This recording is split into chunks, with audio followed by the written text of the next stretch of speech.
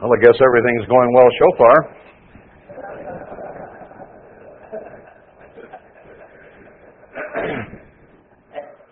Good to see you here. Good to see some faces we haven't seen in a while. What a pitiful little bunch. I remember Feast of Tabernacles when there were 12, 13,000 people there. Mr. Armstrong would make these great dramatic things, and look where we are today.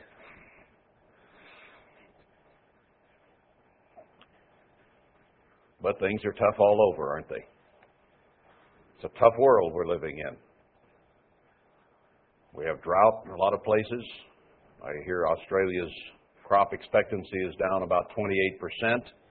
60% of the American crops are in danger, or 60% of the nation's in drought. Our economy is very ready to collapse, teetering on the very edge. Our money's getting worth less and less. Well, it's worthless to start with, but it'll buy less and less all the time. And there's disease. We're facing shortages of water around the world, of fresh drinking water. Actually, about a fourth of the world, I think, doesn't have good drinking water right now already. And they figure water wars are about to begin. So it's a pretty pitiful world. I was just thinking this afternoon, it sure is nice that I was able to come up to Zion. I don't have a TV here. I don't have internet here. I'm basically just sort of cut off from the world. And that's sort of the way I want it for about 8 days. Not to have to worry about what's going on out there, because what's going on here is far more important than what's happening in this world during these 8 days. I'm going to read a bit from Zechariah 14 tonight. Behold, the day of the eternal comes, and your spoil shall be divided in the midst of you. For I will gather all nations against Jerusalem to battle. This could mean the church as Jerusalem, because the whole world will be against the pitiful, small group of people willing to obey God. If you think we're in the minority now, wait until the whole world joins together and only a very pitiful, small group, maybe a few thousand of God's people, are protected, and the rest are turned over to the wolves. It is not a pretty picture right in front of us. I will gather all nations against Jerusalem to battle, and the city shall be taken, the houses rifled, the women ravished. Half the city shall go forth into captivity, and the residue of the people shall not be cut off from the city. Then shall the Eternal go forth and fight against those nations as when he fought in the day of battle. There's tremendous war ahead for this world. And his feet shall stand in that day upon the Mount of Olives, which is before Jerusalem on the east, and the Mount of Olives shall cleave in the midst thereof toward the east and toward the west. And there shall be a very great valley, and half the mountain shall remove toward the north, and half of it toward the south. The Mount of Olives is not a real big mountain. I've walked over it. But it would certainly be scary to be standing there if it did split in two. Because it is a mountain. May not be a big one as mountains go, but it's going to split right down the middle. And you shall flee to the valley of the mountains, for the valley of the mountains shall reach to Azal. You shall flee as like you fled from before the earthquake in the days of Uzziah, king of Judah. And the eternal my God shall come, and all the saints with you. It's going to take us up for the wedding, which we just celebrated at Atonement. We'll have a year's honeymoon as I see it. And then when he comes back to stay on the Mount of Olives, it'll cleave in two and we'll be with him. Spirit beings, immortal, ever living, and we'll be here to help rescue the world from the mess that it is in. Now, we see a bit of a mess today, as I started to describe at the beginning. But if you think it's a mess now, wait till after World War III. Wait till after all this happens. And most people on earth have been killed. Won't be many left. It shall come to pass in that day that the light shall not be clear nor dark, but it shall be one day which shall be known to the Eternal, not day nor night, but it shall come to pass that at evening time it shall be light, and it shall be in that day that living waters shall go out from Jerusalem, half of them toward the former sea and half toward the hinder sea. In summer and in winter shall it be. I won't go into Revelation 21, which describes in more detail the throne of God in the city of Jerusalem that will be set up, and the four rivers going in four directions to heal the land, to heal the nations. And Ezekiel describes it even more, how the salt water will be healed, so it'll all be fresh, and people's minds and hearts will be changed and become fresh instead of salty and unpalatable. Have you ever had a big drink of seawater? Very unpalatable, isn't it? You need fresh water. And people are unpalatable, because Ezekiel is describing the attitudes of people there when he talks about the seas, as well as the actual physical waters. But there won't be a water crisis anymore, will there? There'll be water going in four directions to heal the land. Water everywhere, and plenty to drink. And the Eternal shall be king over all the earth. In that day shall there be one Lord, and His name one. There are all kinds of gods today, false gods. I was reading an article, I think just yesterday, that said that the Pentecostals and the evangelical movement are beginning to take over. That I think it was at least half of Brazil is now evangelical Pentecostal. And that America is now 25%, I believe it was. 1 out of 4 Americans is an evangelical Christian. Or was it 10%? Might have been 10% here. Some nations are 25%, some 50%, but it is growing like wildfire. It makes me wonder if they are not going to be a very major part of the religious deception at the end time. They believe in miracles. They believe in all their healing things, and they go more by emotion than they do by logic or knowledge. Very, very emotional people, and that's what Worldwide has joined. Our mother has gone off to become a Pentecostal evangelical. Sad to say, but true. And she will turn against us, as Daniel points out. So He's going to come and be king over all the earth. There will be people who have not submitted. Verse 11, and men shall dwell in it. There shall be no more utter desolation, speaking of Jerusalem. But Jerusalem shall be safely inhabited. And this shall be the plague wherewith the Eternal will smite all the people that have fought against Jerusalem. Their flesh shall consume away while they stand on their feet. Can you imagine skin, muscle, just sliding off like rotten meat? Their eyes shall consume away in their holes, and their tongue shall consume away in their mouth. They'll just melt before God. And it shall come to pass in that day that a great tumult from the Eternal shall be among them, and they shall lay hold every one on the hand of his neighbor, and his hand shall rise up against the hand of his neighbor. And Judah also shall fight at Jerusalem, and the wealth of all the heathen round about shall be gathered together, gold, silver, apparel, in great abundance. And so shall be the plague of the horse, of the mule, of the camel, the ass, and of all the beasts that shall be in these tents, as this plague.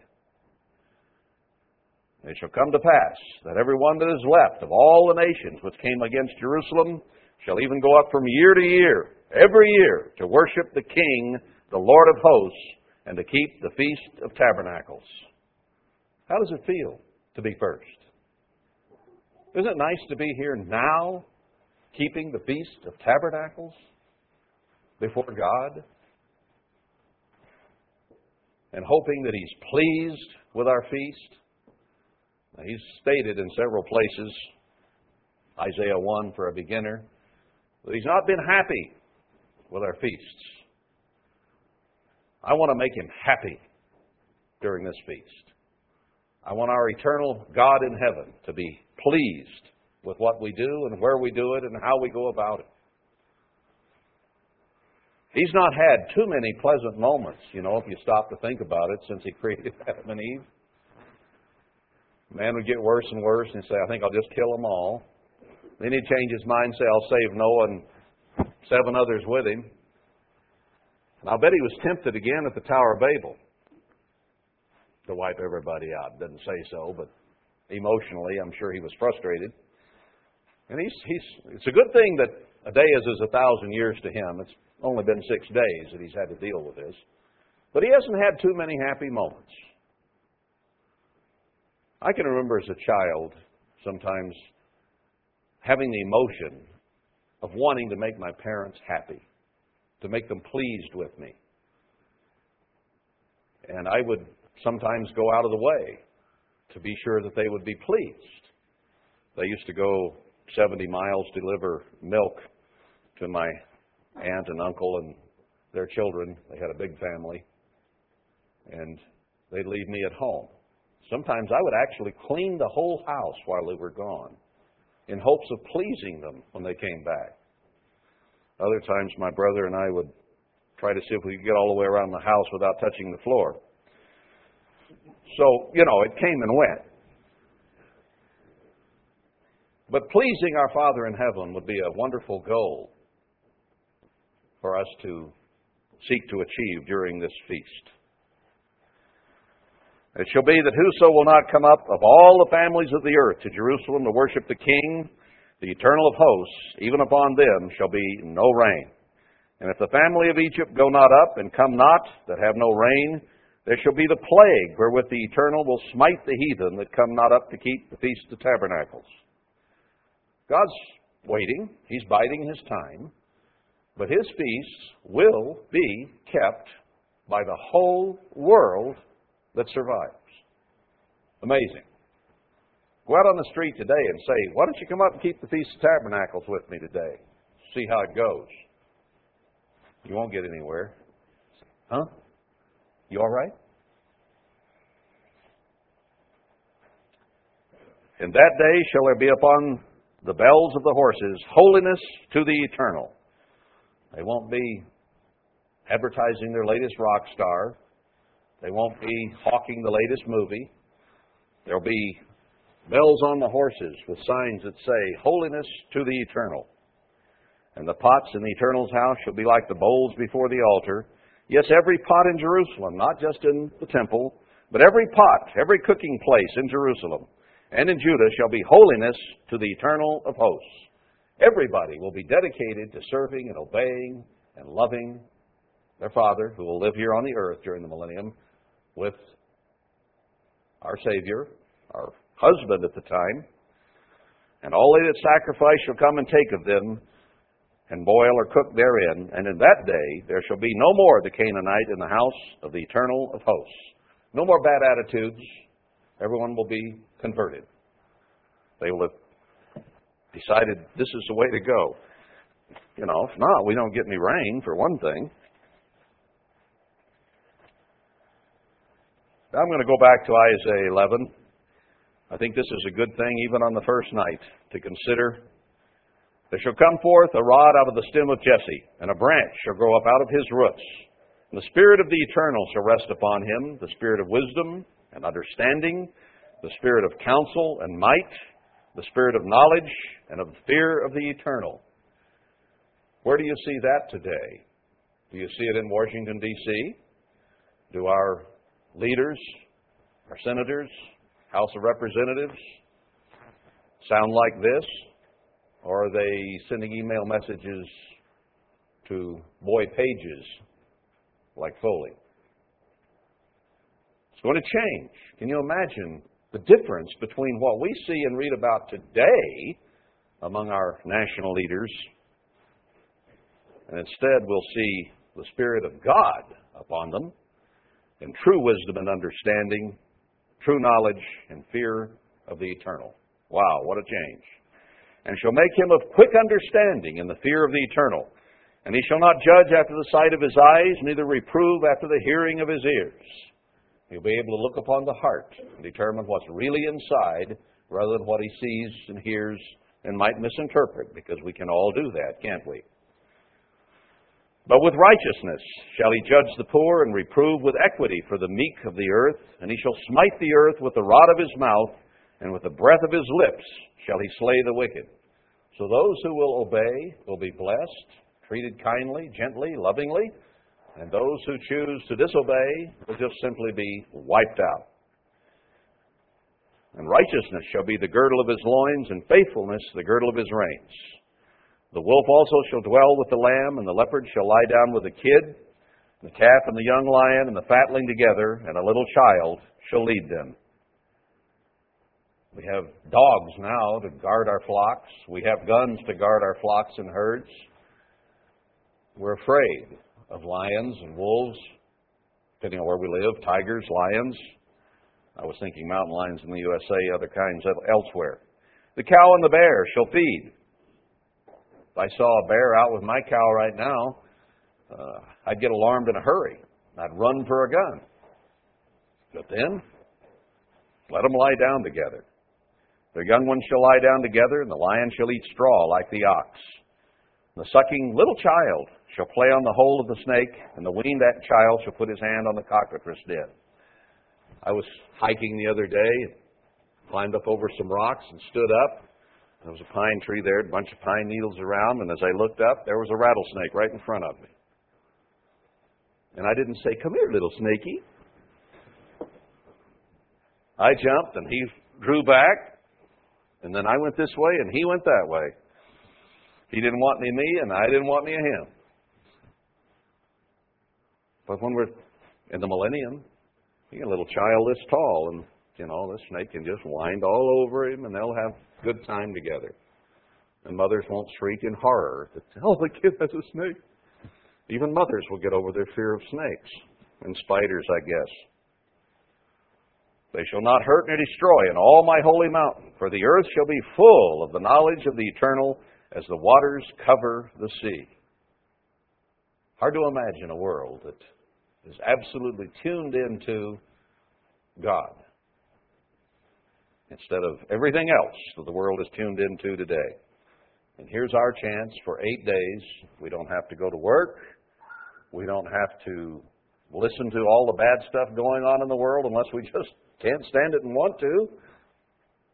There's a lot of things we don't have to do. We're here for one purpose and one purpose only: to worship the King, the Lord of hosts. That's what we're here to do. To please Him in the way that we act, to please Him in the way that we talk, to please Him in the way we pray. He gave us a beautiful rain before the feast. I remember the first feast we had here. I think it was the first year. It might have been the second. I believe it was the first. There had been a lot of wildfires around. The air was full of smoke. It just didn't smell good. And it was really hot. Just kind of miserable. And the day before the feast, we had a really nice rain, settled all the smoke down, cooled the weather off. The feast was beautiful. And I understand the weather's supposed to start clearing tomorrow, and we should have beautiful weather. It should be a little bit warmer.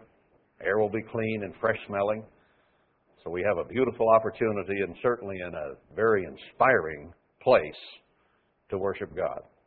To go up to Zion and worship the King.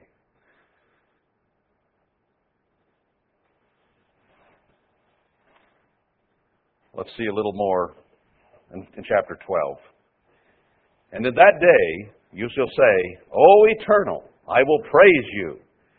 Though you were angry with me, your anger is turned away, and you comfort me." How many times have we examined Scriptures in the last few years, showing that God's face is turned away and He's been angry with His people. He's scattering them out and spewing out of His mouth and so on and so forth. And we have heard that enough, haven't we? And yet it continues yet today. But a time is coming very soon when God's anger is going to be turned away and He's going to comfort us. "Behold, God is my salvation. I will trust and not be afraid." We'll walk by faith. We'll believe Him. We'll do the things that He says, and we'll trust Him to take care of us in every way. "I will trust and not be afraid. For the eternal Jehovah is my strength and my song. He also has become my salvation." We'll joy in Him. Our strength will come from Him. And we will joy in song. Just as we did at the beginning of this service and will at the conclusion of it. Sing to God in Zion. Therefore with joy shall you draw water out of the wells of salvation. Ever been really thirsty? After that hike the other day, I hadn't had any water in probably 7 or 8 miles going home, climbing some mountains. And I was so dry climbing that last hill that I was beginning to even get nauseated. The whole system was just depleted. And when I reached that four-wheeler, I grabbed a liter of water and chugged the whole thing. And then I picked up another one and drank half of that. And I felt better. Oh, I was thirsty. God is putting us through what we're going through right now to make us spiritually that thirsty, so that we will find strength and be ready to sing because of His salvation. Therefore with joy shall you draw water out of the wells of salvation, and in that day shall you say, Praise the Eternal, call upon His name, declare His doings among the people, make mention that His name is exalted. Sing to the Eternal, for He has done excellent things. This is known in all the earth. He's going to be known everywhere, and the whole world will sing the praises of the true God. Can we even imagine a world like that, considering the one we're living in today? Marla told me this morning there is a God channel now. Just came on, I guess, satellite. So now they're going to have 24-hour holy roller meetings, I guess. She says, now we have a way that we can reach the world. We can get on the God channel. It's GTV, I think she says it is. She says we better hurry, though, before Jerry and Rod get on there. I think not. But they're worshiping the wrong God. The wrong gods, for that matter. And here we have an opportunity to worship the true God, our Father in heaven and His Son. But the day is coming when you won't need a God channel. God will be everywhere. We'll see our teachers. They'll be all around. Sing to the Eternal, for He has done excellent things. This is known in all the earth, everywhere. Cry out and shout, you inhabitant of Zion, for great is the Holy One of Israel in the midst of you. Here we are tonight with a preview. We can sing out one more song tonight in the midst of Zion, where we are dwelling these 8 days, as a temporary picture of what shall become permanent on the whole face of the earth, when everyone will come up to worship the King, the Lord of hosts, and keep the Feast of Tabernacles. We get to be first. Let's help Him enjoy it.